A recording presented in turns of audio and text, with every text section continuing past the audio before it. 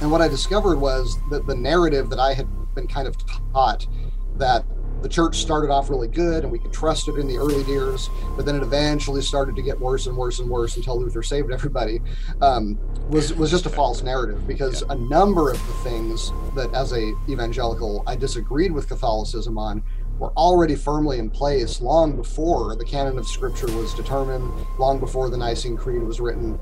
And so what I just came to realize was I can't find a good place to draw a line through history and say, okay, from this point forward, we don't trust the church anymore. Welcome to Indie Thinker with Reed Huberman. You're about to make the jump from the dishonest mainstream media into free and independent thought from key thought leaders on the subjects of culture, causes, politics, and faith.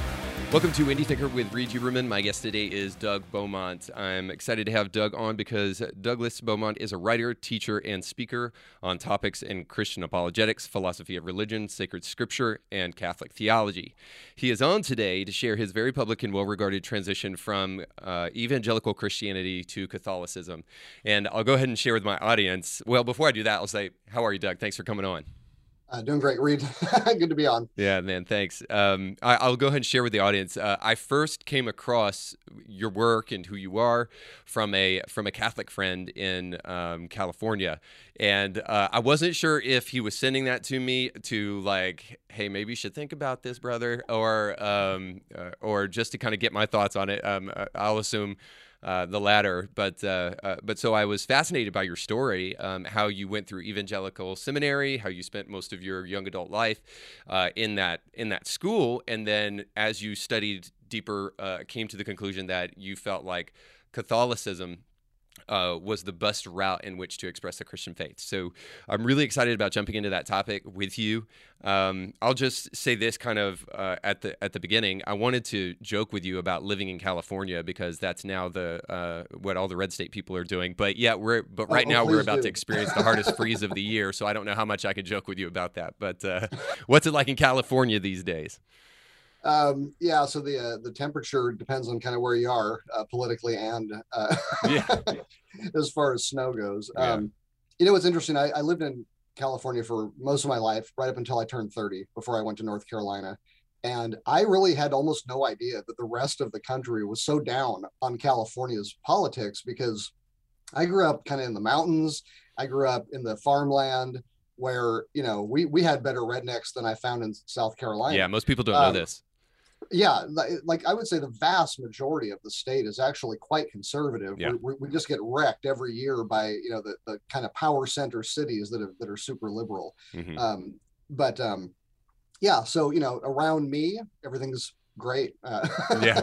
You know, we've got Let's Go Brandon flags flying all over the place, and the weather's nice and warm. That's funny. But it doesn't take very long to get outside of here and be in, you know, Liberal View or well, sure. And I guess more importantly, I guess I should have specified, but I guess more importantly, I am curious about like kind of what's going on in terms of like lockdown mandates and all that stuff, because we kissed our face mask goodbye around the first time that really everybody started doing it and haven't looked back. And so we've pretty much, it's really weird. It's almost like there's two realities. We're living in a world where we're cognizant of COVID, right? Where we want to be mindful and we want to be careful and we want to be considerate. You know, now we're debating like, should I get the vaccine? Should I not get the vaccine? So we're still kind of in that world, but for all intents and purposes, if I'll just be honest, we've kind of moved back to life as normal. But I've wondered, like, is it like that in California? Because it sure doesn't seem like that. I mean, it seems like they keep on rewinding. What's that? It just depends on where you go. Yeah. I would say, you know, the standard is to pretty much follow the mask mandate. Mm-hmm. But it's minimal. Like it's you know, the what can you get away with? You know, you walk into most restaurants, they don't really care if you're wearing it or not. And the same with most businesses, I would say too.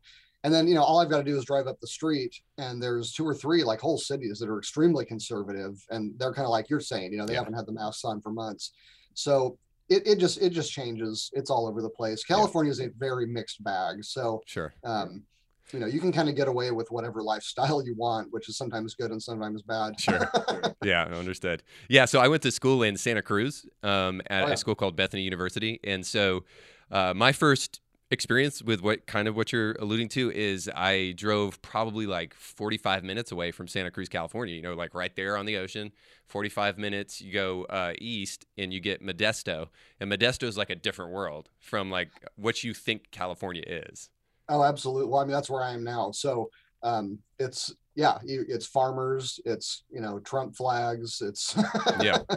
it's absolutely nothing like the coast. Yeah. Yeah. Okay. Well, cool. So, I want to just say this to kind of preface what the real conversation is about today. I believe that we're living at a really interesting time in our nation, and I really do, and I think you would concur with this. The only cure for so much of what's going on in our nation is the church.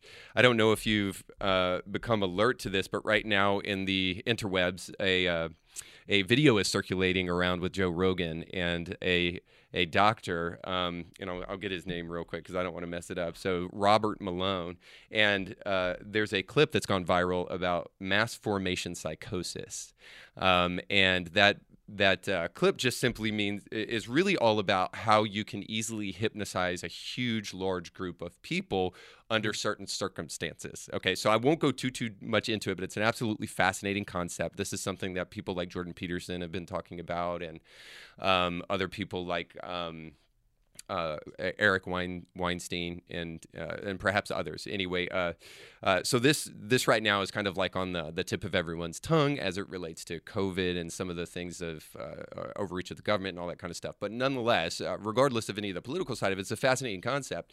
But if it's to be believed, it is that we are easily susceptible to lies and manipulation, which I believe. I think most people, even if you're not a Christian and you're watching this podcast, you would agree that we are susceptible to manipulation, that kind of thing.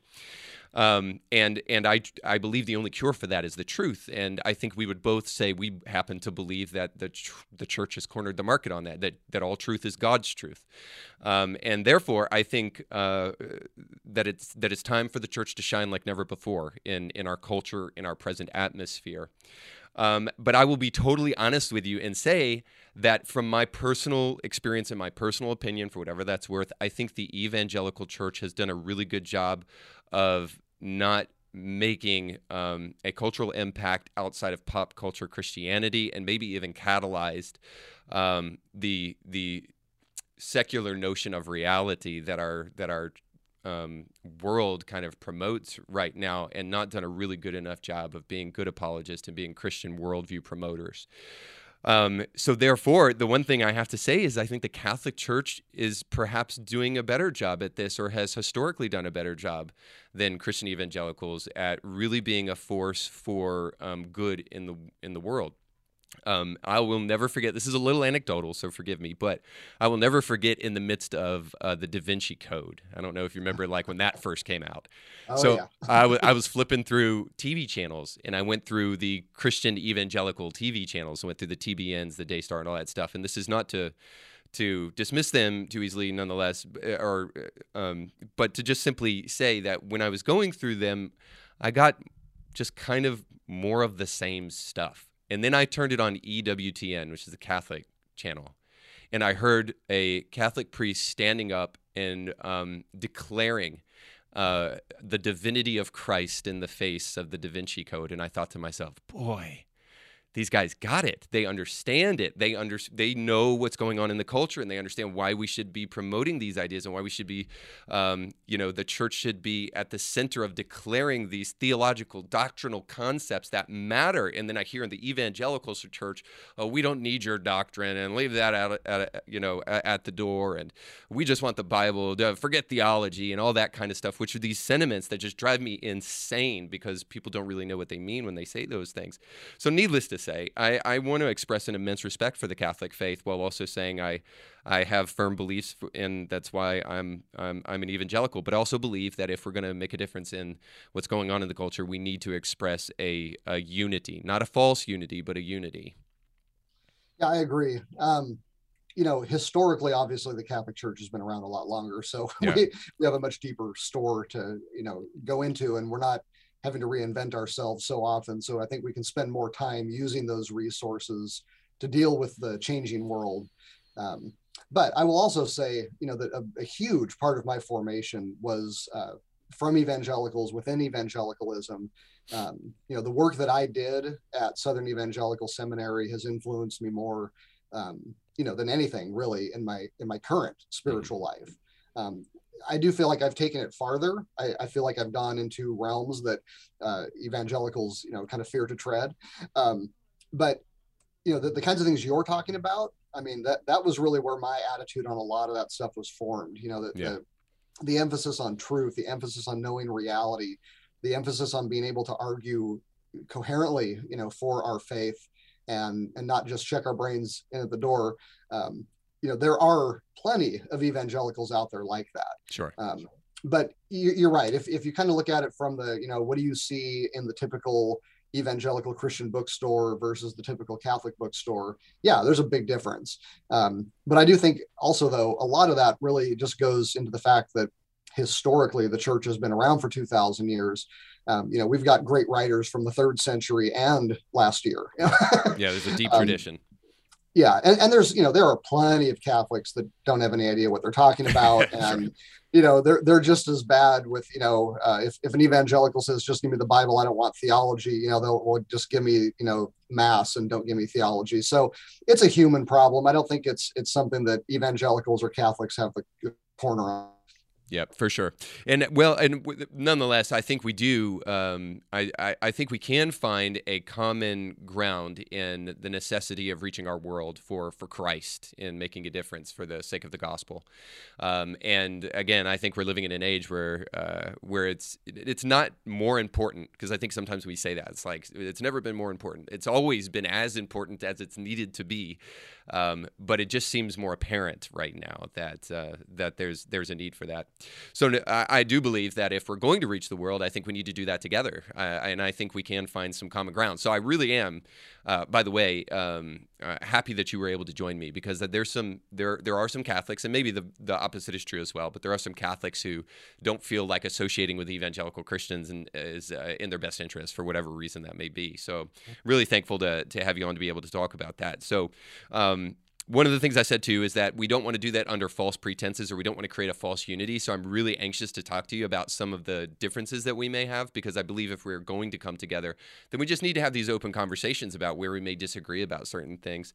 But I don't want to do that and miss the opportunity to hear your personal story. So let's start at the very beginning, at least in terms of your faith. So can you tell me what it was or what happened that brought you about to faith in Christ in the first place? Sure. Yeah. So I was raised in kind of a basically Christian theistic home. Mm-hmm. I would say my prayers at night, and, occasionally we go to church like on Easter or Christmas or something like that. But generally speaking, there wasn't really a lot of activity in the faith realm. When I got into high school, I probably would have considered myself an agnostic if I knew what that word meant.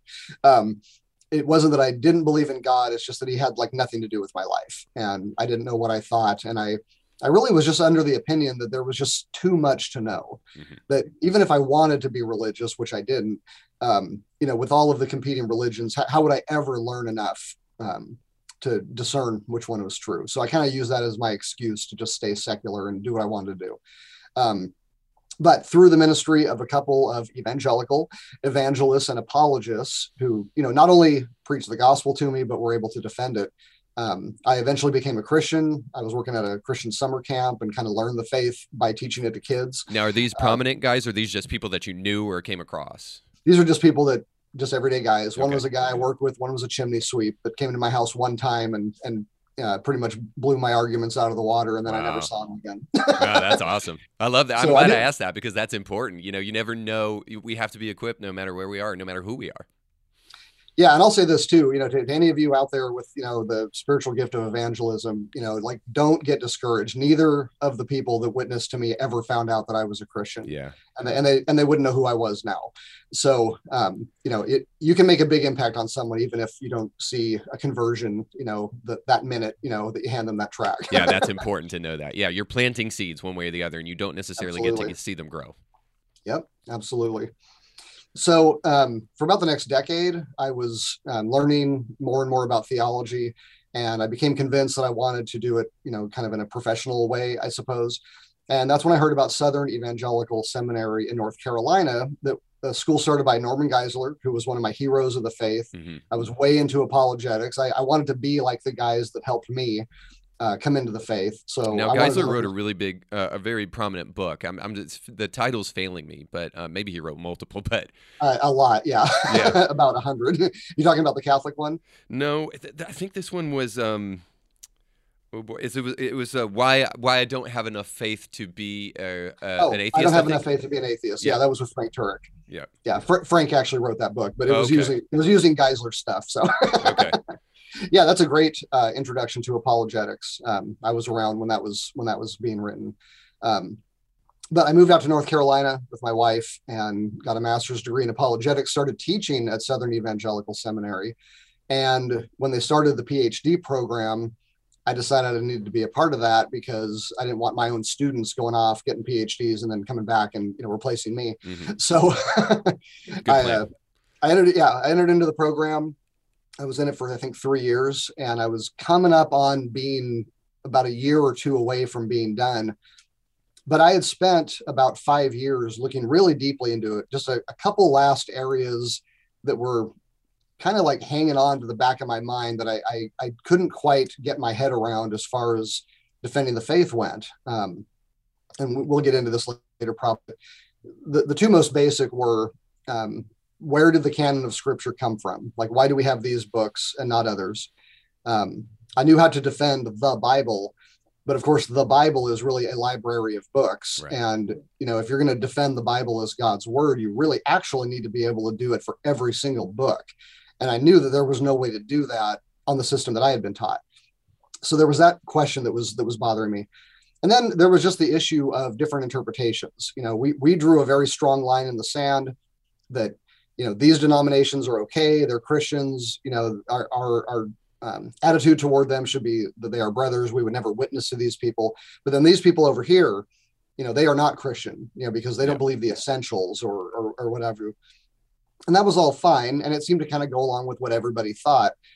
But the more I thought about it, I came to realize that, the number of differences we have is actually massive. And there isn't really not much of a clue in scripture as to which ones are okay to disagree on and which ones are not. And Dr. Geisler actually did probably the best job of any evangelical I've ever seen in trying to come up with a system to determine that. And it was an utter failure. Now, why, I heard you say this. So why do you consider it an utter failure? Is it just because it was too arbitrary? It was too question begging. He basically started where he ended. Okay. And yet, ironically, the 3 different times that he published articles on how to find the essentials of the faith, his list never matched. Mm-hmm. All 3 times he came up with 3 different lists of essential Christian doctrines. So it was just a mess.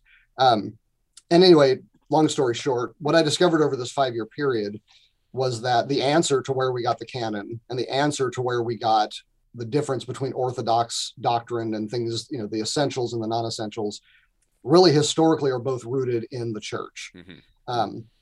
And when I started looking more into the history of the church, because history was not something we taught at SES. And I think most people will know this, but I want to clarify and just say the institution of the church, because I think it's important for that kind of classification. And not like the church, universal church, but the institution of church. Yeah, I'm talking about the Catholic Church. Catholic they Church. Are objectively, the only church that existed at that time. Right. And they are the ones who wrote the Nicene Creed. They're the ones that determine the canon of Scripture. And what I discovered was that the narrative that I had been kind of taught, that the church started off really good and we could trust it in the early years, but then it eventually started to get worse and worse and worse until Luther saved everybody, was just a false narrative, because a number of the things that as a evangelical I disagreed with Catholicism on were already firmly in place long before the canon of Scripture was determined, long before the Nicene Creed was written. And so what I just came to realize was I can't find a good place to draw a line through history and say, okay, from this point forward, we don't trust the church anymore. Mm-hmm. And that's a very big overview with lots of details missing. But essentially, after 5 years of that and doing doctoral level study, I quit my job, I quit my PhD, lost my ministry network. publishing contracts, you name it, and basically threw it all away and Yeah. became a grudging Catholic. Okay, so I want to ask. There's so much more to ask than this, but I am just interested. Kind of, what was that period like for you? Was it kind of a was it a dark period? Was it a lonely period? Was it a period where quickly Catholic brothers slash sisters came alongside of you? What was, because you can only imagine. I can only imagine what it would be like to have this community of faith, have this community of people, and then all of a sudden feel alienated from them almost overnight, and then to not have them anymore, and then maybe even to like wonder what that next step is. So what was that like for you? Like that. Yeah. Everything you just said. Mm. Exactly. Yeah, it was really difficult. You kind of find out who your friends are, who has been here because we happen to agree on So certain interesting, things yeah. versus, true friendship kind of thing. And I burned a lot of bridges. I often tell people I have the spiritual gift of sarcasm. And You too. yeah, and so a lot of the joking way that I would approach things, once somebody's on the other side of that humor, they didn't tend to like it quite as much.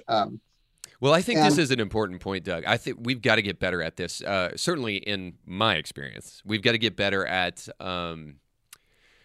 being able to discern, being able to nuance, and being able to handle other perspectives. I don't think we do this very well in the church. I had a podcast that exploded. I mean, I don't think anything I'm doing yet is viral, but it exploded in terms of exploded for my standards. yeah, With a controversial evangelical pastor that was dismissed from his church for a multitude of reasons. And boy, I'll tell you, the comments that I got from Christians about this guy were just some of the most. I wouldn't say this about my worst enemy, and I'm not saying that we can't be critical, even that we can be cynical, because I can be one heck of a cynical son of a gun. But I do think we have to get to the place where we really become introspective with the way in which we treat others. yeah, I agree, and I don't pretend to be there yet. Sure, me but I neither. do know that kind of the culture of the keyboard warrior, I think, is Yeah. destroying communication in so many ways because it's so easy to just pop onto somebody's podcast or YouTube channel or whatever and fire off the kind of remark that you would just get destroyed for if you did it in person, because that there's no comeback. Well, there may be, I know, it may be valuable to also say something that you would never say to someone's face because you don't actually have the courage to actually say it, but you would Sure. say it on a keyboard. You So bet. yeah, I think there's a lots of stuff that we can learn, and hopefully, even in our small way here today, I hope to do that because I think essentially what we do, and this is maybe psychologizing a little bit, but I think what we do is we don't like our worldview messed with. So what we do is we build up walls around us, and anybody that tries to breach those walls, we shoot them so that they don't come through the wall, rather than to say, hey, we can still build up our worldview, and we can be firm about stuff, but we can meet people on the other side of that wall with no problem, right? We can meet our neighbors, and we can talk to them, and we can interact with them, and in fact, in doing so, and this is what people are afraid of, you might have to like make the walls a little bit further out than maybe you've erected them. So I'm not afraid. Let's put it this way. I sometimes am afraid of that process. I think we all are to a certain degree. We have a little bit of cold feet with that. But I think that process is absolutely important in terms of human growth, and Christians need to get better at that rather than shutting down conversation, willing to entertain conversations and have conversations, while also standing for biblical truth and being unashamed about that. And it's my hope, again, that in our small way today, we'll be able to kind of come together as a larger community of faith and put aside some of our preconceived notions about who each other are, evangelical, Catholic, because I do think we need each other in a really fundamental way. And I don't know what you would say to that, but perhaps you would agree with that. Yeah, I do. In fact, we brought up Geisler earlier. He wrote probably the best book on Catholicism from an evangelical perspective, Mm-hmm. and he devotes an entire section of the book to like, what can we do together? And when you see people protesting an abortion clinic, and the fundamentalists are screaming at the Catholics like on the Yeah. sidewalk in front of these women, No good. it's like, you guys are both idiots, Yeah. like, just, you can worry about the Mary statue later, like this is not the time. Mm-hmm. And I see this like Walk for Life, in San Francisco every year. We're walking down there, trying to represent the church and fight for the unborn. And we have more fundamentalists screaming at us to go home than we do, LGBTQs out there. Yeah. That kind of stuff is just absurd. Yeah. And I think it's got to stop. But perhaps some of the ways that we can do that in our own ways to kind of just talk about our differences. So let's get to that. But just one more thing. So we talked a little bit about that period from evangelicalism to Catholicism. So tell me about kind of that more introduction into the world of Catholicism when you finally, so you made that leap, you go through that dark night of the soul, St. John of the Cross, and you also a Catholic, by the way. You go through that dark night of the soul, and then you enter into the Catholic world. So what did that look like to you? Did you go to Catholic seminary at that point? Did you do any kind of catechumen study? Yeah. So, by the time I had kind of extricated myself from the evangelical world, I could see that I was either going to become Catholic or Orthodox. Like I was not going to stay evangelical. So at the time that I became aware strongly of that, I kind of finished off my work and just basically tried to get out gracefully. I wasn't trying to attack anybody or anything like that. But tensions were rising. Mm-hmm. And so what I did was I joined something called the Rite of Christian Initiation for Adults. It's RCIA. And every Catholic church in the world should have this. But it's basically how you teach or catechize adults who want to become Catholic. And so it's usually classes and other, activities and stuff that you do. And what it does is it gives someone the chance to make sure that they're learning what decision they're really being asked to make. Mm-hmm. Because when you come into the church, you're asked to affirm that everything the Catholic Church teaches about faith and morals is, revealed by God. I mean, this is a big deal. And so, this isn't the kind of thing where you just raise your hand because you get excited during a particular sermon. You don't just go to a Saturday morning class and then 5 minutes later you're voting on who the pastor is going to be. This is very, very different than my background. They actually drag it out. I mean, in a lot of ways, it can be kind of annoying, but the reason is that they really truly believe in a human free will and that faith is a free will choice and it has to be, or it doesn't work. And so for adults, you need to know what you're doing before you make that decision. So I spent nearly a year. I mean, I'd already studied a lot up until this point, but I spent a year in that rite, going to classes every week and, having discussions with the priest and stuff like that, so that when Easter came around, I was able to make a good, faithful decision. Yeah. Okay. Well, so that's cool. So, this is kind of a tongue-in-cheek question, but I am just curious because I happen to, like most things, have a little bit of a love-hate relationship with it, but I am just interested in because I'm pretty sure I can pin the tail on the donkey before, but now I'm just curious. What's your thoughts on Martin Luther? Kind of just briefly. Yeah. So just to be completely fair, I was never Lutheran. I was never really a proper Protestant. I was raised in evangelicalism, which is basically Baptist theology. Sure. With a cool website. And, but which is obviously an inheritor of so much of what Luther did. In a way. Luther was kind of considered like, sort of like George Washington. Mm-hmm. I don't necessarily have to be the kind of politician that George Washington was, or share his views on war, or a whole bunch of things. But as an American, he's still my hero, right? Yeah. And that was kind of how Luther was for us. I didn't care or even know much about Luther's theology or his history. I mean, other than the movies that I watched, the big, saintly Luther movies. But after having studied him, I really honestly don't really think he was that great of a guy. He was kind of a jerk.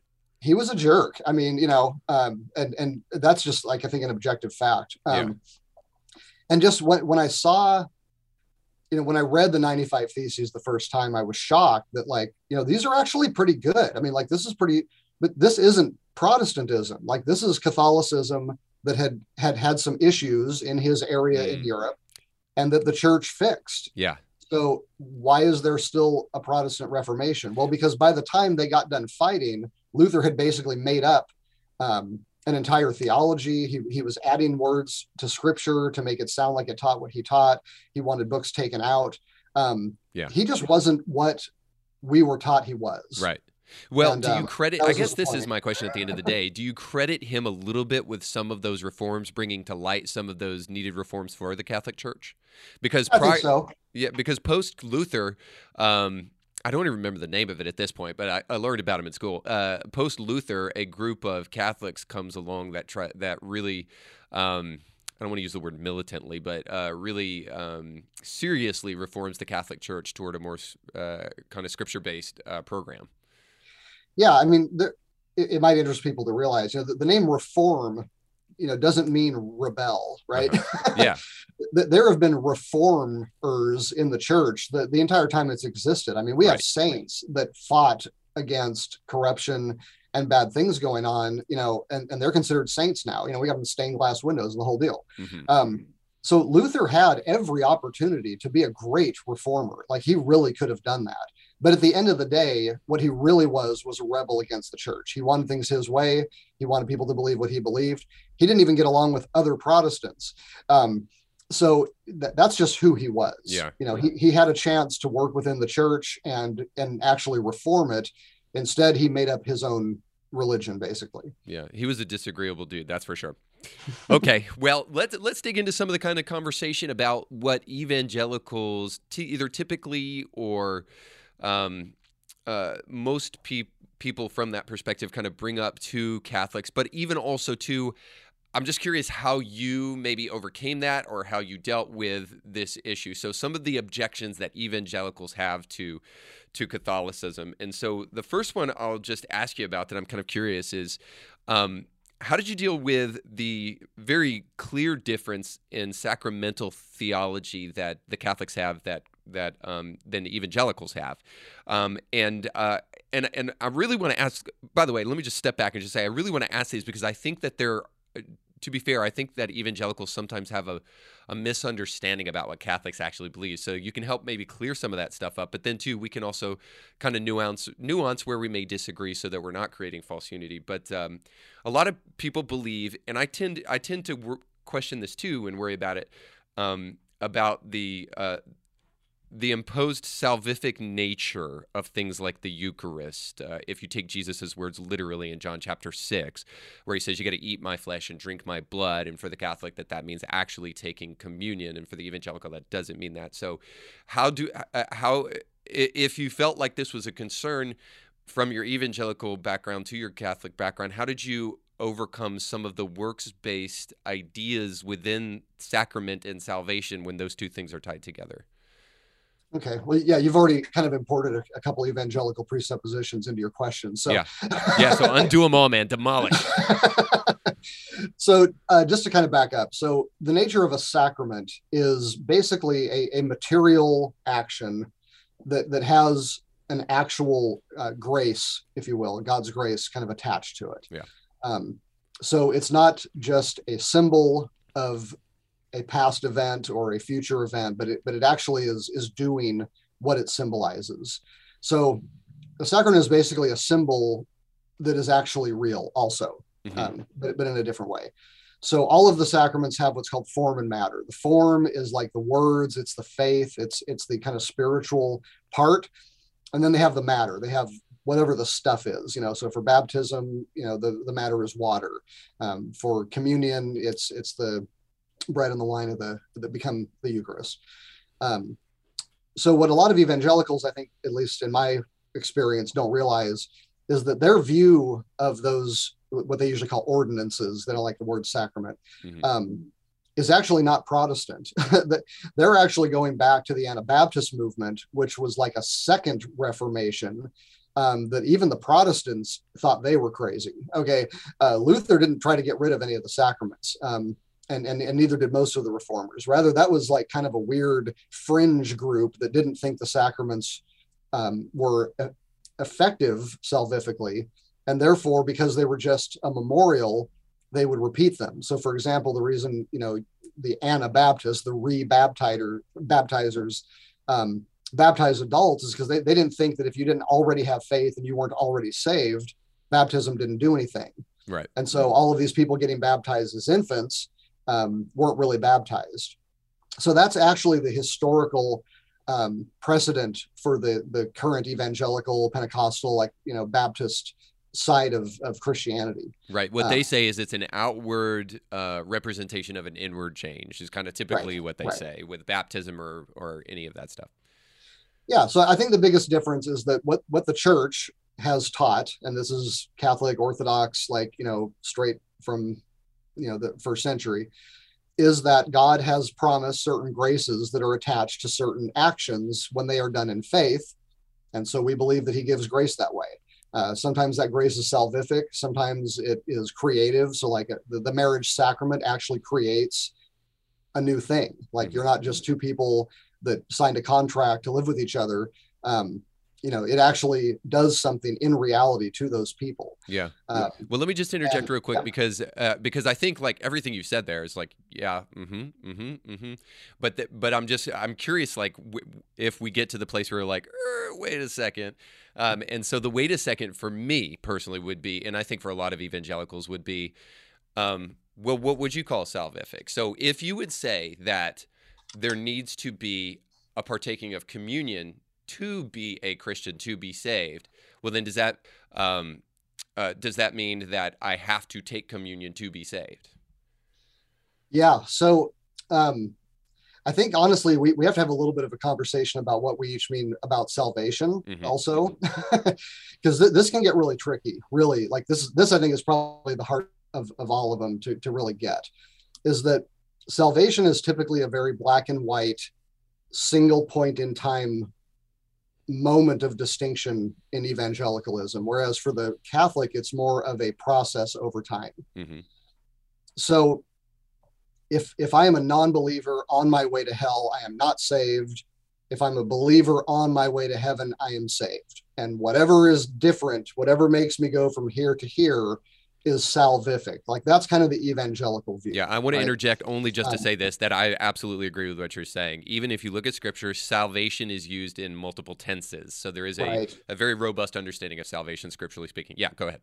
Absolutely. Yeah. So, and even when you break it down into justification, sanctification, glorification, even those words are used differently in scripture. So it's definitely a very theologically rich terminology, and it's not necessarily biblical in the sense that I can just flip open the Bible, do a word study, and figure out what all these words mean. So for example, justification in the evangelical circles is typically the moment you go from on your way to hell to on your way to heaven. Whereas when the Catholic just uses justification without qualifying it, they're actually talking about the process of preparing somebody to go to heaven. So it takes all of justification and all of sanctification and kind of rolls it into one word. So that can be a huge, obviously that's like a massive distinction right there, right? Because even evangelicals that are fiercely committed to the idea that we're justified by faith alone, almost none of them say that works don't matter. That would be a very odd position.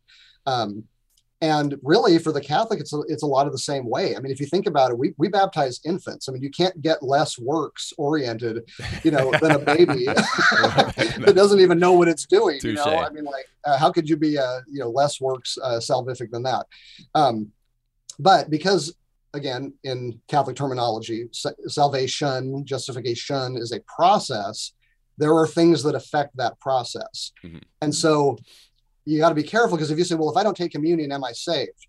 Well, it depends why you're not taking it and when you aren't taking it. Like if you get baptized and you walk off the altar and before you hit the floor, you trip and hit your head and you die. Well, okay, you never took communion. Yeah. But that doesn't mean you don't get to go to heaven, because salvation doesn't work that way. Yeah.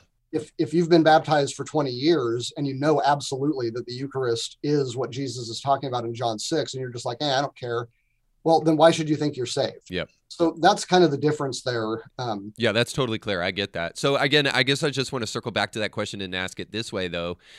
Is it a commonplace? Oh, this is such a hard way to say this too, but I'll just say it and then try to disclaimer. Is it a commonplace belief, though, that evangelicals are not saved because they don't take communion in the Catholic Church? Is that a commonplace belief among Catholics? No. And okay, no. Well, that's a simple answer, because when you say commonplace, that you're just like, what do you even mean? Because like I know commonplace belief in evangelical churches, and it's just like Did you watch VeggieTales today? Because that's basically what you're going to get. And so, Yeah, right. so I understand that's a little slippery slope. Okay, so I mean, Uh, I got to be honest with you. I mean, I feel like that's really for me personally, and we're not going to be able to get to all of these things because there might be people out there in the Twitter sphere or the YouTube sphere that say, "Well, why didn't you ask about this?" But we're not going to be able to get to everything. But that's a big one, I think, that a lot of people have questions about. And what you just said there, defining it the way that you did, makes a lot of sense. I would say I don't have any disagreement there whatsoever. I think communion, I would not in the justification sense, I would not from the way that evangelicals use it, I would not justification into the Eucharist. But I would say what you said. It sounds that if you are saved, that you absolutely will want to participate in sacramental observance. yeah, and for the Catholic view, I mean, just to tighten the screws a little bit, every sin, every sin that can possibly be committed has to be committed with knowledge Mm-hmm. and with will. Okay, because those are the powers of the soul. That's what makes us human. So to be a human action, you have to know what you're doing and you have to desire it. You have to will it. Yeah. So you can't be forced to sin. You can't sin in ignorance, in the sense that you're not going to have something imputed to you in judgment that you're just totally unaware of. So for an adult, it's a very different kind of thing. There's a lot of stuff that will make you lose your salvation in Catholicism that evangelicals would say, that's nuts. You got to be kidding me. And I get that. But what you don't want to do is make the opposite mistake of thinking that, well, every single thing that is there for your salvation has to be had, or you haven't climbed up to the level of salvation yet.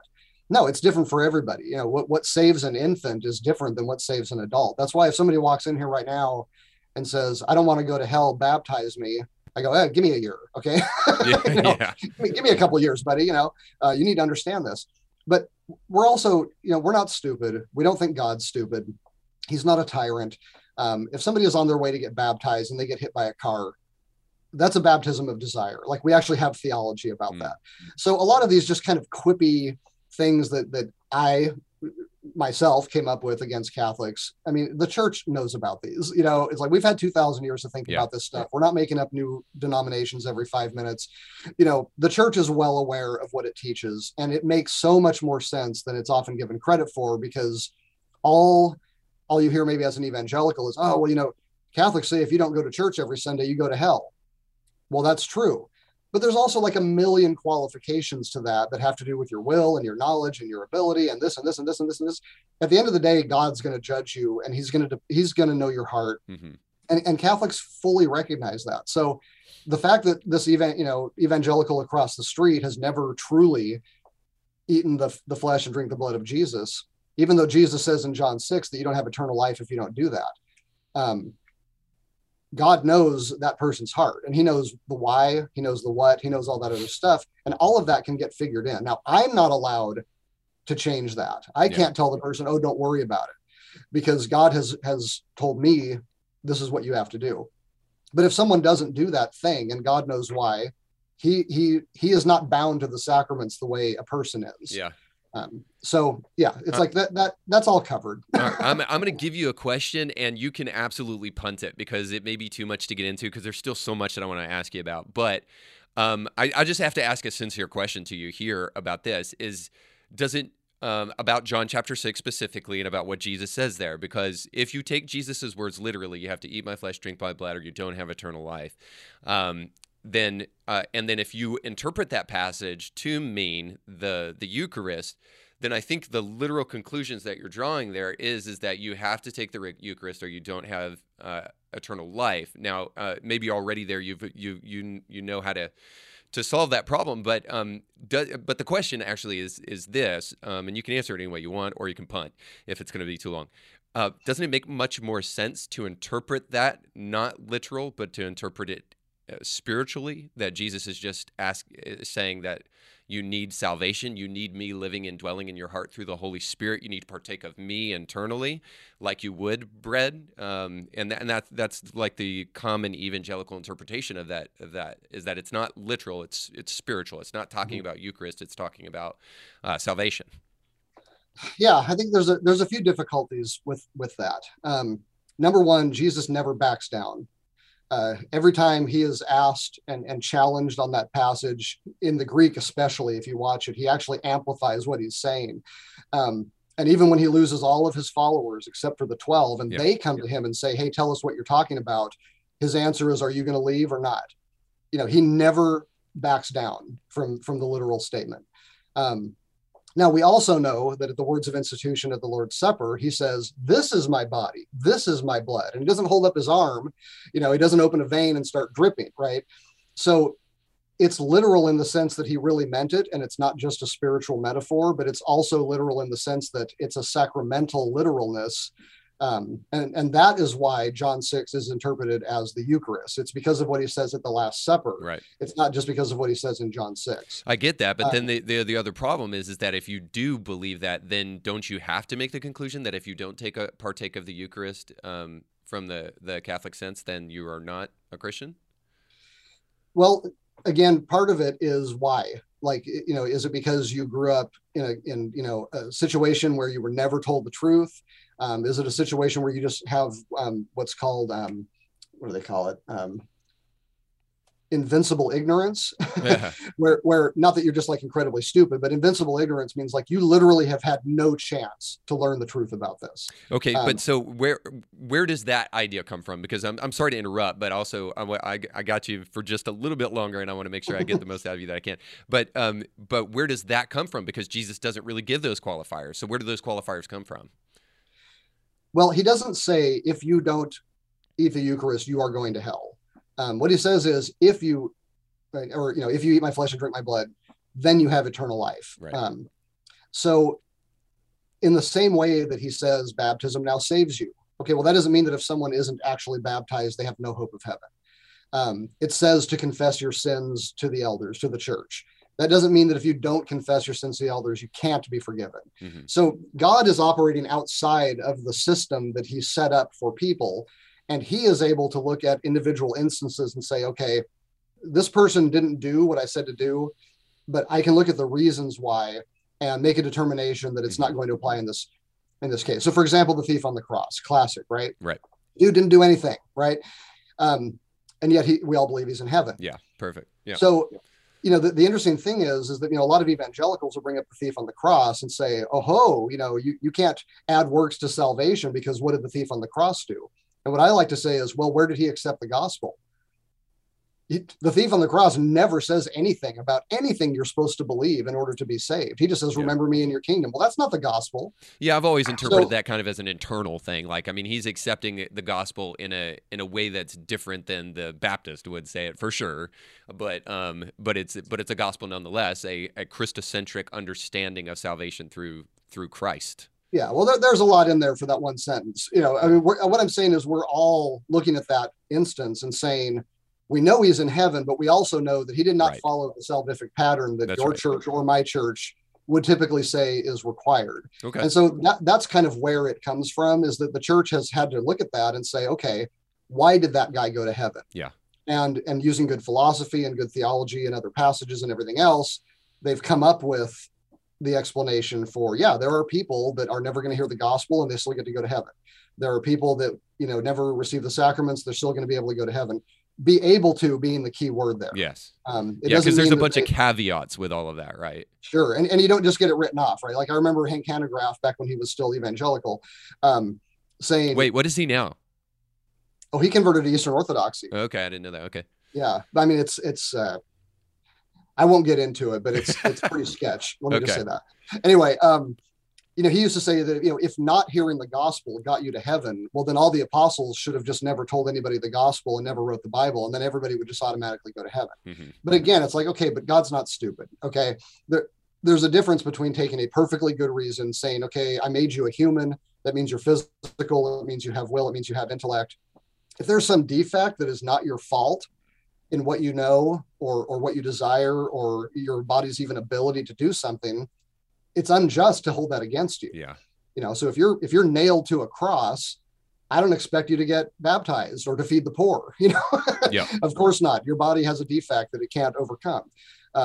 So the church teaches that the reason these things happen, the reason that God has all these rules, but that we can't just make it a black and white thing and judge people's eternal salvation, is because God can do things that we can't. Yeah. And he can operate outside the sacraments, even though we can't. Well, I guess the one thing that maybe you're kind of alluding to, but maybe not, so I don't want to put words into your mouth, but the one thing I would say is that we need a whole Bible theology about really any topic, but certainly when it comes to salvation. We need a holistic understanding of that based upon the whole Bible, and not just in particular singular verses of Scripture or passages of Scripture. Yeah, and everybody has to deal with that, right? Because even the best form evangelical gospel is going to leave out millions of people that are probably going to go to heaven. Just because, Abraham didn't read the 4 spiritual laws, Yeah. What about and then by the time everybody gets done with all their qualifications, you find out, everybody's got a lot wider tent than it might have sounded like at first. For sure. Which is why we will go to the next thing, which is Sola Scriptura. So I don't want to dump that on you with not enough time to really dig into that. This is where I have a love-hate relation. That's a wrong way to say it. This is where I have a little bit of tension in my spirit with the Catholic Church that perhaps you can even alleviate for some of our listeners, is because there's times where I applaud the daylights out of the Catholic Church for their fidelity and their love of Scripture and for their history of defending Scripture. And then there's times where I'm just like, but you had to do that. And so, for instance, Sola Scriptura is one of them in terms of, like, for instance, teaching their emphasis upon patristic teaching. So I don't want to go too fast, so I'll step back from that and just say this: that's Sola Scriptura, for those who don't know, is the idea that Scripture is wholly sufficient and the only source for Christian doctrine and faith, or the authoritative, I should say, the authoritative source for doctrine and faith. So I don't want to straw man. So you tell me what you think about that definition, and then you tell me what the Catholic thinks about Sola Scriptura. Yeah, I think your second definition was correct, because you don't want to say only. Right? Now there are millions of Christians that believe that the Bible is the only source of authority, and that's so easily defeated. It's not even. I mean, it's almost a straw man to even accept that. 100%. Because the Bible would have to teach that it's the only source. And it isn't, and it doesn't say that. So you're automatically self-destructive. But elevating Scripture to the highest level of authority that can't be superseded. I think that's the right definition. And I think at first it makes perfect sense, right? Because one thing that Protestants and Catholics both agree on is that only Scripture is inspired by God. See, that's an important point, Doug, that I think most people don't understand. So keep going, but I just wanted to highlight that.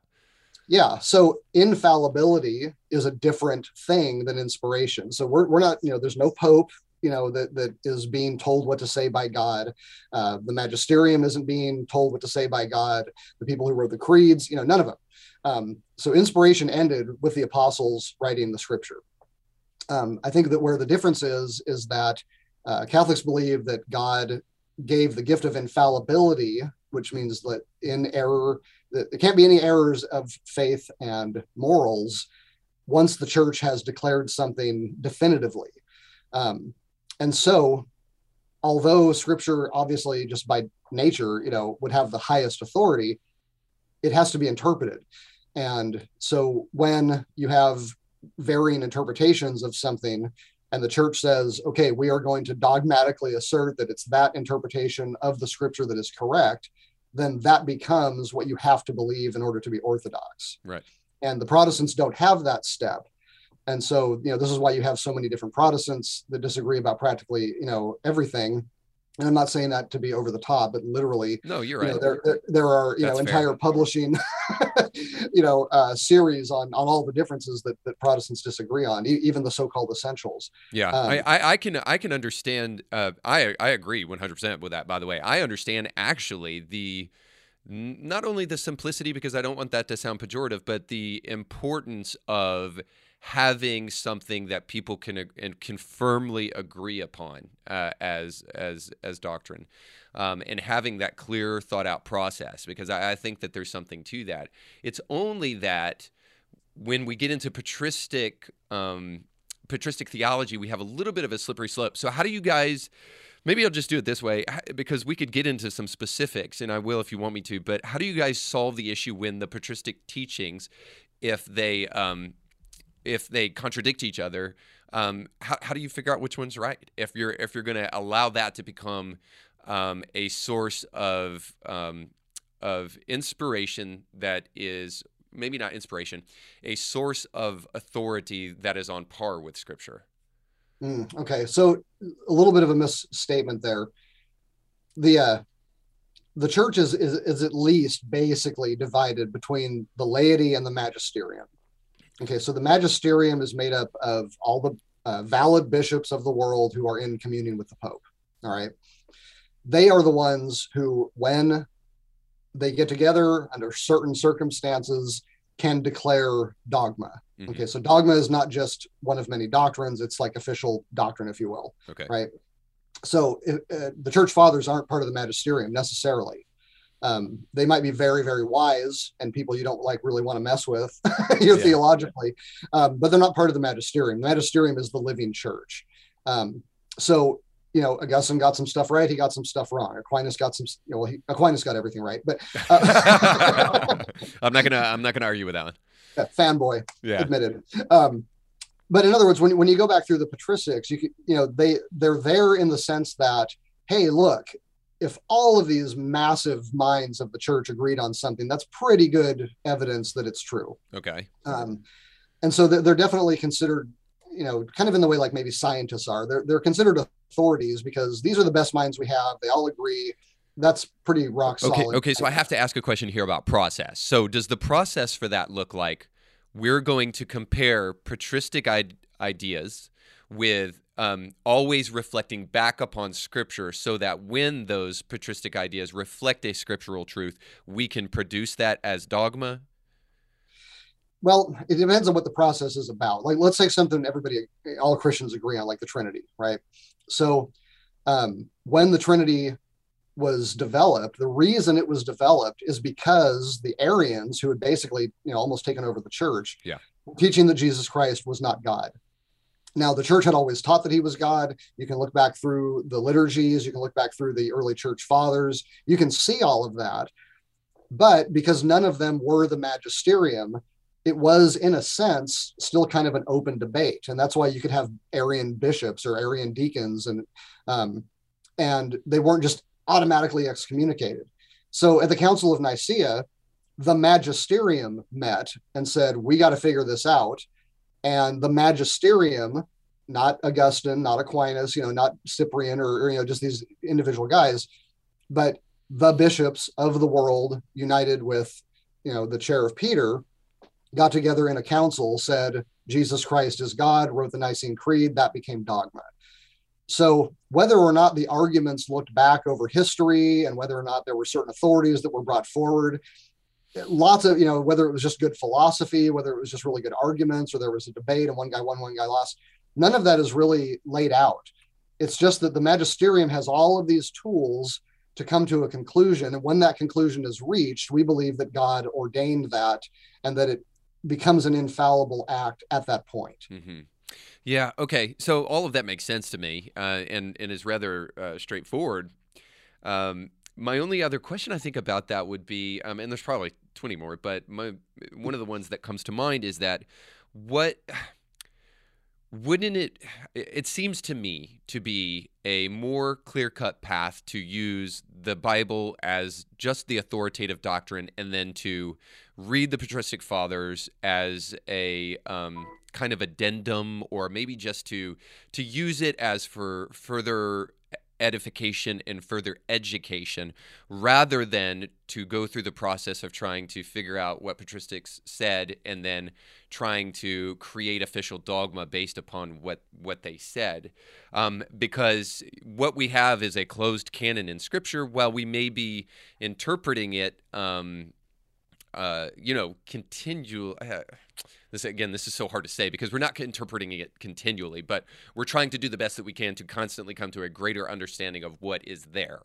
It is a closed canon, right? So having that closed canon, and the Council of Nicaea did it for a very firm reason, is because we needed to have something that we could look to exclusively for what I would call dogma, and that's Scripture. So it almost seems that because you have like Cyprian saying that there is no salvation outside the Catholic Church, that becomes dogma, but then you got a Lateran Council later saying, well, maybe we need to rethink that, and maybe that shouldn't be church dogma, and it just would seem that the process is much more clean cut, but more importantly, much more biblically.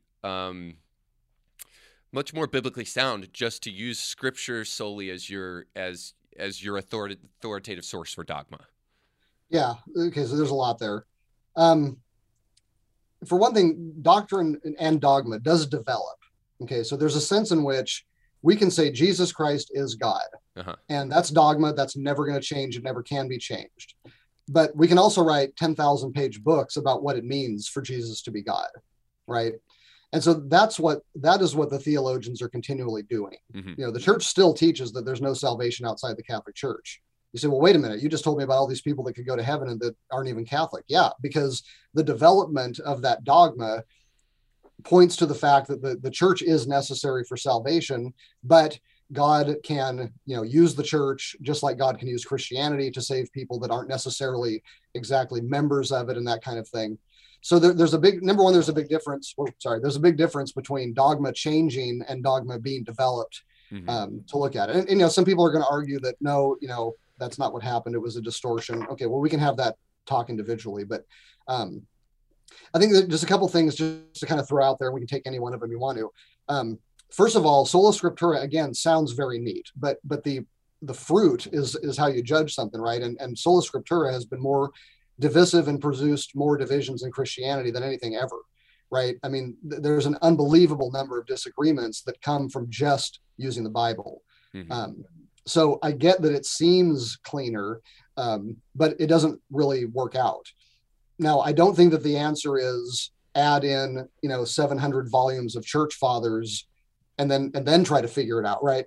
And so that's what the magisterium is for. The magisterium is there so that when an item of disagreement has to be settled, there's a organ of the church that can actually do that on the fly, living, and deal with it. And as far as being biblical, I think that's exactly what we see actually in Scripture, because although most of Scripture is the data from which we get our theology from, we also have the book of Acts, right, where you have theological debates arising and being settled. So in Acts 15, when there was the question, whether or not you have to become a Jew, basically, and go through Jewish Old Testament law in order to be saved, they didn't just go back to the Old Testament and go, oh, here it is. It says right here. Instead, the leaders of the churches got together. They talked about it. They heard both sides. And then the Bishop of Jerusalem stood up and said, okay, here's the answer. And from then on, that has been what Christianity has been about and believed. So the church just never stopped doing that. And that's what the councils are for. That's the ordinary way that dogma is developed, is that the church meets in a council. It produces definitive statements on questions that need to be settled, and then it moves on to something else. So it's not that every time we have a Bible study, we're also whipping out our 30-volume church fathers and making sure that we've read everything the church has ever said. I can just take the catechism out and it's going to say, here's the answer. And then if I feel like digging deeper, I can go into all those patristic sources and philosophers and theologians and all that. But I don't need it in order to interpret. Mm-hmm. Yeah. So if it's an interpretive tool, I'm I totally get that. I understand that, because we're needing to because we got this sense, right, especially in the American West today. Well, the Bible's open for interpretation. It can mean whatever you want it to mean, no matter who you are, no matter where you're at, because it means something different to everybody. I can't tell you how many times Right. I've heard people say that. And the truth is no, it actually has a literal well, maybe not literal, but it has a specific Not in meaning. John 6 anyway. Yeah, it has a specific Gotcha. literal in another sense, literal in the sense that there is a direct meaning based upon its literal context and in history and in terms of what it was literally meaning coming from what Jesus literally meant by saying what he said. I mean, it's undeniable too, though, right? Just to jab back at you, it's undeniable that Jesus was not being totally literal in everything that he said. But nonetheless, the point is that like that there does need to be an interpretation based upon the facts and the reality of Scripture. And I guess I'm just still saying I just keep wondering like. If it's an interpretive counsel, okay, I'm cool with that. If it's something that we're trying to hold to the same degree as Scripture, then I have a little bit of an issue with that, only because there's so much room for human error. Now, there is in everything, right? But there still needs to be the ability for the individual to come to an understanding of Scripture that might diverge with a council that has come together and said, well, this is what that means. But what if they're wrong, right? So like, and I'm not saying, okay, so just get rid of them altogether, but what is the ultimate purpose of it if ultimately what we all have to do is we have to hold our doctrine close to our heart and make sure that before God, we all individually stand before him rather than as a collective. We individually stand before him and can hold the truth with as much integrity as possible as an individual. Well, I mean, that's kind of the Protestant, ideal, right? But I just don't really see that, honestly, because we know from Scripture that there's false doctrines, right? There's false Christ, there's false prophets. And because we don't have Jesus walking around right now, able to do miracles and prove that he's the one and not this other guy, dogma is how we find that out. Is it okay to believe that Jesus is not God? I mean, Jehovah's Witnesses, they read the Bible and they interpret that Jesus isn't God, and they think that they're saved by this Michael the Archangel incarnate as a human being. Mormons think that Jesus is Lucifer's brother. And that God used to be a guy on another planet. So I think that, it's one thing to go, okay, well, let's argue about what exactly the Eucharist is, or, these kind of side things. But to some degree, I think that the church's purpose is to lead people into the truth. And if we don't have any way of knowing which of our interpretations is right, we can be led into error. And I don't think that God's just going to say, well, you tried. Yeah. Well, I see this both ways, though, because at the end of the day, too, the teaching of infallibility, like the church, what they come up with as dogma is infallible. Well, until they change it again, that's a little bit prickly to me. Yeah, but when has that happened? So is that not something that does happen? Because is it, well, okay, so let's step back. Is it not a teaching of the Catholic Church that the Catholic Church is infallible? Well, that's the magisterium is infallible under certain conditions. Okay. The church isn't infallible, because then I'd be infallible. Yeah. Okay. Yeah. So I guess what I'm saying is that, again, it's the difference between the development of a doctrine and changing the dogma. That's what's different. Dogmas can't be changed. The teaching about them can develop so that we know deeper and deeper what is meant by the terms or whatever. Again, just like, you can say the Nicene Creed in 30 seconds, but you can spend the rest of your life just studying the Trinity and not grasp all of it. Yeah.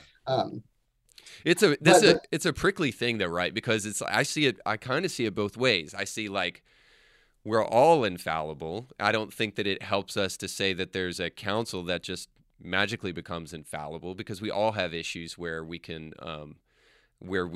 realize that we made a mistake on things. But then I also realize that there's a great benefit in having a council of people who say, this is what we officially believe as a church. This is this is what good hermeneutics looks like. If you want to interpret this passage effectively, this is the way in which you do that.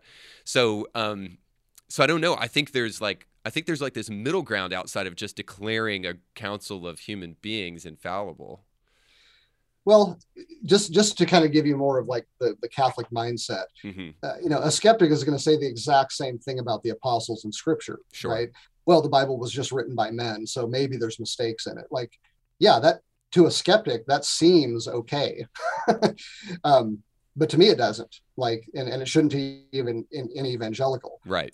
God gave certain men infallibility under certain circumstances, and every Christian believes that, unless they're just total liberal and the Scripture is just the writings of man, and we can't trust it any farther than we can prove it, right? And I think that for the Protestants, you also got to kind of wrestle with the fact that we're not just talking about 13th century doctrines that you might be able to get your way out of if you don't like them. It was a church council that determined the canon of Scripture. It was a church council that determined the nature of the Trinity and the incarnation and all this stuff that you have to believe, even if you're a Protestant. So what you lose by saying infallibility died with the last apostle is almost everything about Christianity. Yeah. Everything becomes open for interpretation, and you can't authoritatively say that any of it's wrong. Yeah. And so you're not just losing your these extra biblical beliefs. You're not just losing biblical beliefs or interpretations, but you don't even have the canon of the Scripture anymore. How do you even know that the books that are in there are really inspired? Yeah. So for me, it was kind of like a reverse engineering. Like, what am I really having to give up if I think that God didn't put infallibility in the church, at least in some instances? And there's no reason to think that he couldn't do that, because that's exactly what he did for the apostles. I mean, Peter was a total screw up, but he still wrote 1st and 2nd Peter. And when he did it, an infallible document came out. Yeah. So there really is to me, there's not very much of a difference, other than the fact that they're not inspired. I agree with that totally. However, I just wondered about because I think, obviously, I think that the possibility for that still exists. Now, to be totally honest, and you alluded to this, the way that most modern day evangelicals address that is just by saying, okay, well, then infallibility doesn't exist, which I think is a major problem, and I don't think that it serves anybody well. But I still, I guess, and this is maybe a discussion for another day because it'd take us down a long road, but I still have questions as to how that infallibility is discerned and imputed. Is a little bit of a question for me. But because we do have to move on, let me just ask this final question, because this is the big one, and I can imagine that you're going to dismantle some other presuppositions that I may have in this as well. But so Mariology, all right? So there's the talking point that I've heard from so many evangelicals, and I'm going to say that you don't even have to destroy this presupposition because I know better. But I want to hear it from you, that Catholics worship Mary as a god, that they worship, and they don't just honor Mary and venerate Mary, but they actually worship her as a co-redemptress and as a kind of like co-god with Jesus. Yeah. So, I mean, the easier answer is just to say, no, we don't. Yeah. And move on. Right. Yeah. But as someone who, and I don't think I ever was like that confused about Catholicism, but I will freely admit without question that, Catholics can be pretty over the top when it comes to Marian devotion. But there's a number of things that I think kind of mitigate like the knee-jerk response that a lot of evangelicals have. And I think part of it is to realize that the Catholic hierarchy of the world is a lot deeper than I think it is for a lot of evangelicals. We don't just have creation and God. Creation and God are distinct, of course, completely distinct. I mean, that's like super Catholic doctrine. But it's not completely flattened out either on the creation side of things. There are things that are higher, angels, there are saints, there are people that form kind of a hierarchy in the Christian world. And the person who is at the top of it is the mother of Jesus, the mother of God, which is also dogma, by the way. Yeah. And so there are levels of veneration, whatever you want to call it, that I think a lot of evangelicals just aren't comfortable with, because we tend to have 0 or 100, and that's it. There is nothing in between. And so when you see somebody, carrying around a statue of Mary, or putting flowers on it, or singing, Ave Maria in church, you just sort of, it just makes you lose your mind, right? Because as evangelicals, we don't do those kinds of things for anybody except God. In fact, we won't even do some of it for God, especially the statues, right? But I know this is a loaded question too, but don't you think that there's an important sentiment there to say, obviously I know we don't need to freak out and overreact, but there are some things that obviously are solely relegated to God. And I got to be honest with you, I've seen, now this is a kind of I don't want to say non-traditional, but I've seen Mexican Catholics who sometimes intermix superstition with their Catholicism, do things that really make me uncomfortable with the way that they literally worship Mary. Well, I don't like putting literally worship at the end of that, because the only way you can know that is to know their hearts. And we don't. Well, I'm just talking about the words that come out of their mouth when they're singing songs to her and stuff like that. Okay, so do they ever say we worship you? No, but they give her divine attributes that belong to God. Okay, well, we can look at that too. I think that's a different issue, different problem. But as far as like the veneration goes, one thing I always try to do, and I got a whole book on this, by the way, which I'll do my commercial later.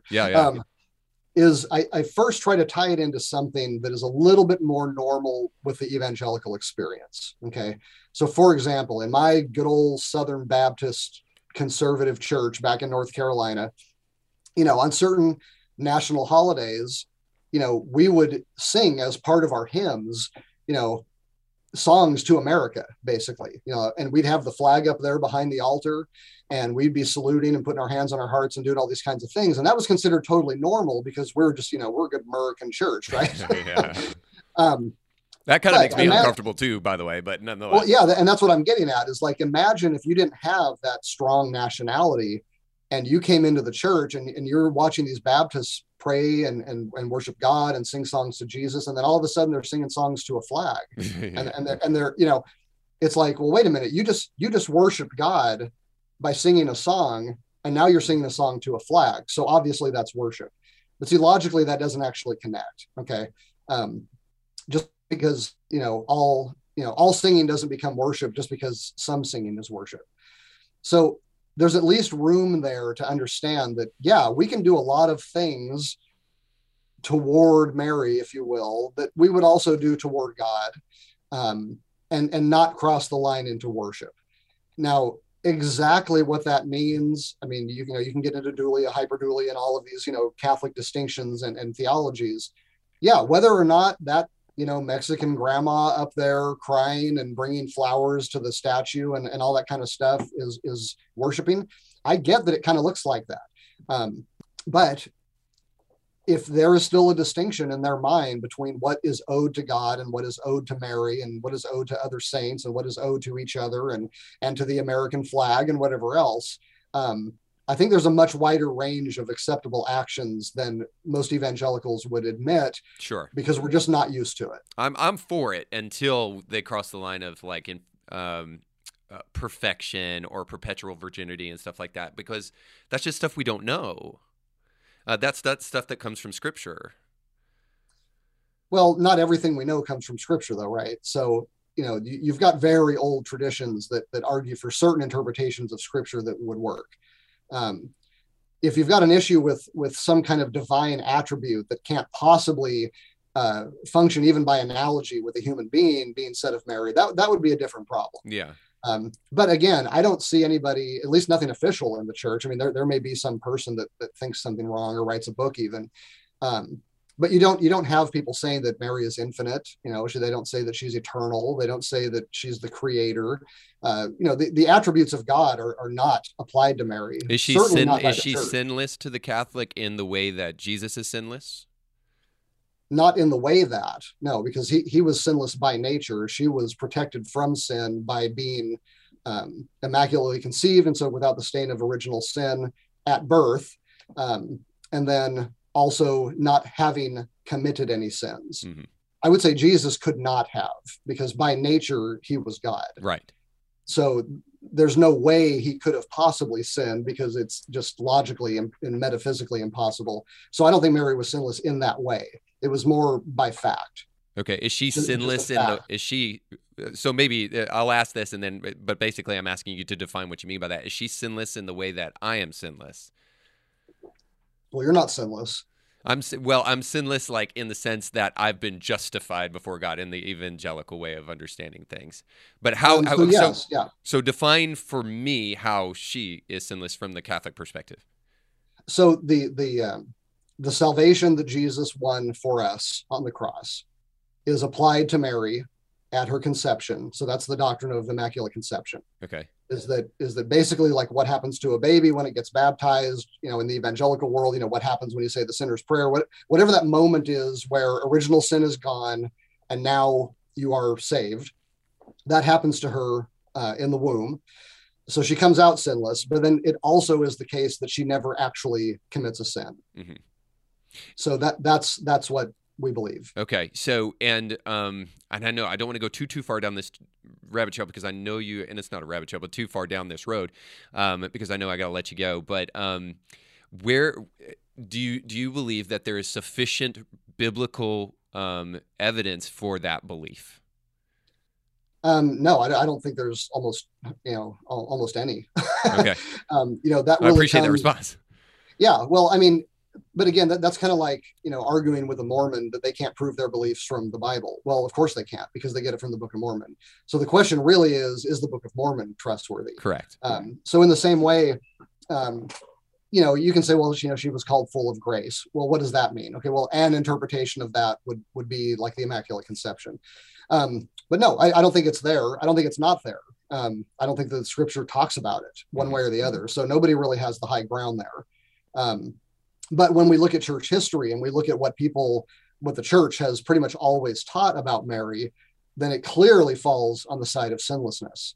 So, that is one of the things, there are a couple, pretty strong dogmas of the church that don't have really super great scriptural support.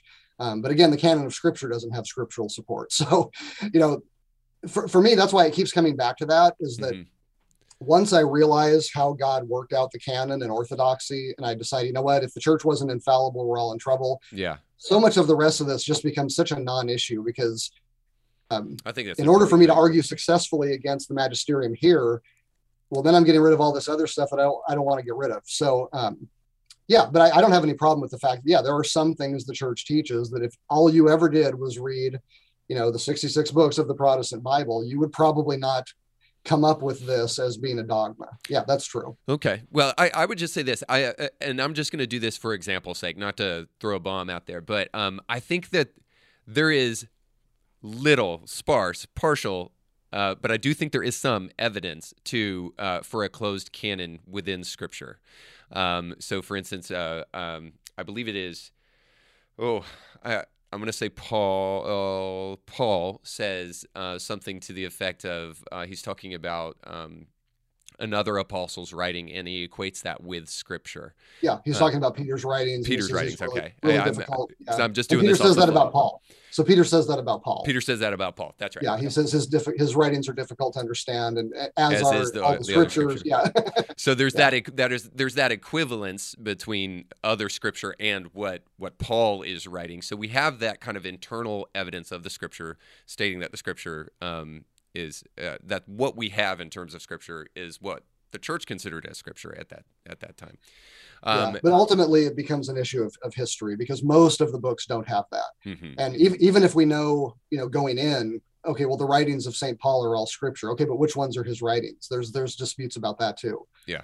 The Gospels don't name their authors. James, we don't know who wrote Hebrews. There's been questions about who really wrote, a lot of these things. So I just say, believe me, I've tried very hard to reverse engineer the New Testament canon in order to avoid, having to trust the church. And there's no way to do it. Mm-hmm. The very best writers on the subject end up basically admitting somehow God told everybody what it was. Yeah. Because there's just no scientific, if you will, method to get the New Testament canon that we have. Yeah. Yeah. So I agree with that. And I think ultimately I was just saying that just to kind of say there's going to be discrepancies as there will be or disagreements, I should say, as there is in almost any area of life. But I will say that as I have tried to charitably investigate and think on the Catholic Church, the differences between them, I really have come away with an appreciation the more I have done that. It doesn't mean that I agree with everything. And I love my wife and I don't agree with everything she does. But Hey. but I have a superficial understanding of Catholicism, have a deeper understanding of church history. And I've loved it as I've studied it more. I came away with an appreciation for liturgy. I think, quite frankly, if I could fight for anything, I would say that there needs to be an evangelical liturgy. I think we've desperately lost reverence for God because we've absolutely done away with all sense of liturgy in our churches, and I don't know that we understand reverence anymore. And I almost admire the Catholic Church for that sense of reverence that they've protected, that I think comes at least from liturgy and probably more. And then I would say too, and I may get in trouble for this one, I have an appreciation for confession. It's an obvious biblical thing that evangelicals have a problem with too. Now, there's some particulars about confession that I take issue with the Catholic Church, but it is undeniable that confession is a biblical reality that evangelicals don't practice at all. Like at all. And at least the Catholic Church is trying to find a way in which to practically obey that version, that portion of Scripture, which is admirable to me. So I guess what I'm saying at the end of the day is that the more I've looked into it, the more I've found reason not to just ridicule, but I found reason to admire the Catholic Church and what it has stood for throughout the ages. Nice. Yeah, that's great. And I think that I think that's pretty common in a lot of ways. I know there's really only kind of a fringe element of Christianity that just hates everything about the Catholic Church, Yeah. and especially once they actually, like you said, do a little due diligence and actually learn some stuff. It's pretty hard to have that big of a problem with it. Yeah. Yeah, absolutely, man. So with that being said, I would love to turn people on to some of the work that you've done that will help them kind of take maybe not the same journey that you've even taken, but at least take the journey into a deeper understanding away from our conceptions of Catholicism so that we can have a deeper understanding of what Catholicism actually is. So introduce us to some of the stuff that you've done, some of the books that you've written. Cool. Yeah. So first of all, just my website, which is kind of like the hub for everything else, YouTube and everything else that I do, is just douglasbeaumont.com. So if you go there, you can find everything else. Mm-hmm. And then I would just say, like, as far as some of the works I've done, the two books that I'm most proud of, as far as like what you're talking about, is number one, it's called Evangelical Exodus, which sounds really contentious. But it was actually an evangelical that came up with that title. So you can read about that in the book. But there were a bunch of us from Southern Evangelical Seminary that have since become Catholic. Some have risen pretty high in the ranks. And this is a book of the story of 10 of us.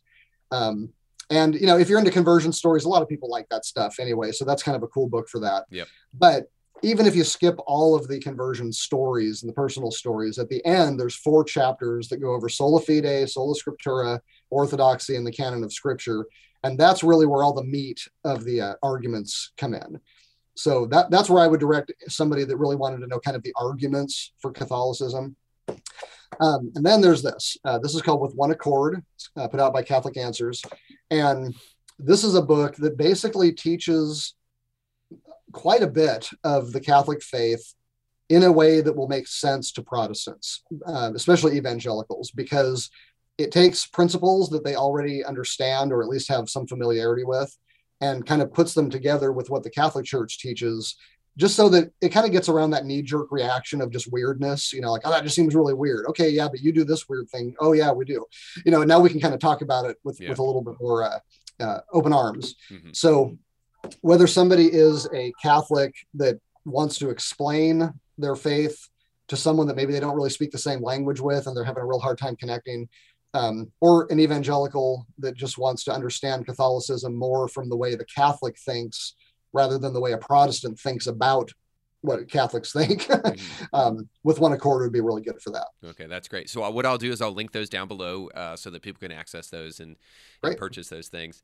Well, thank you so much for your time, man. I appreciate all the work that you've done, and I appreciate your willingness to come on today, and more than that, your willingness to try to bridge that that gap, that divide, if you will, to try to bring the church together at a time where the truth needs to be preached more than we probably realize, but as just as much as it is always needed to be. So thank you. I'll give you a good old Baptist amen on that one, brother. All right, man. Well, thanks so much for coming on. All right. God bless. All right. Bye-bye, everybody.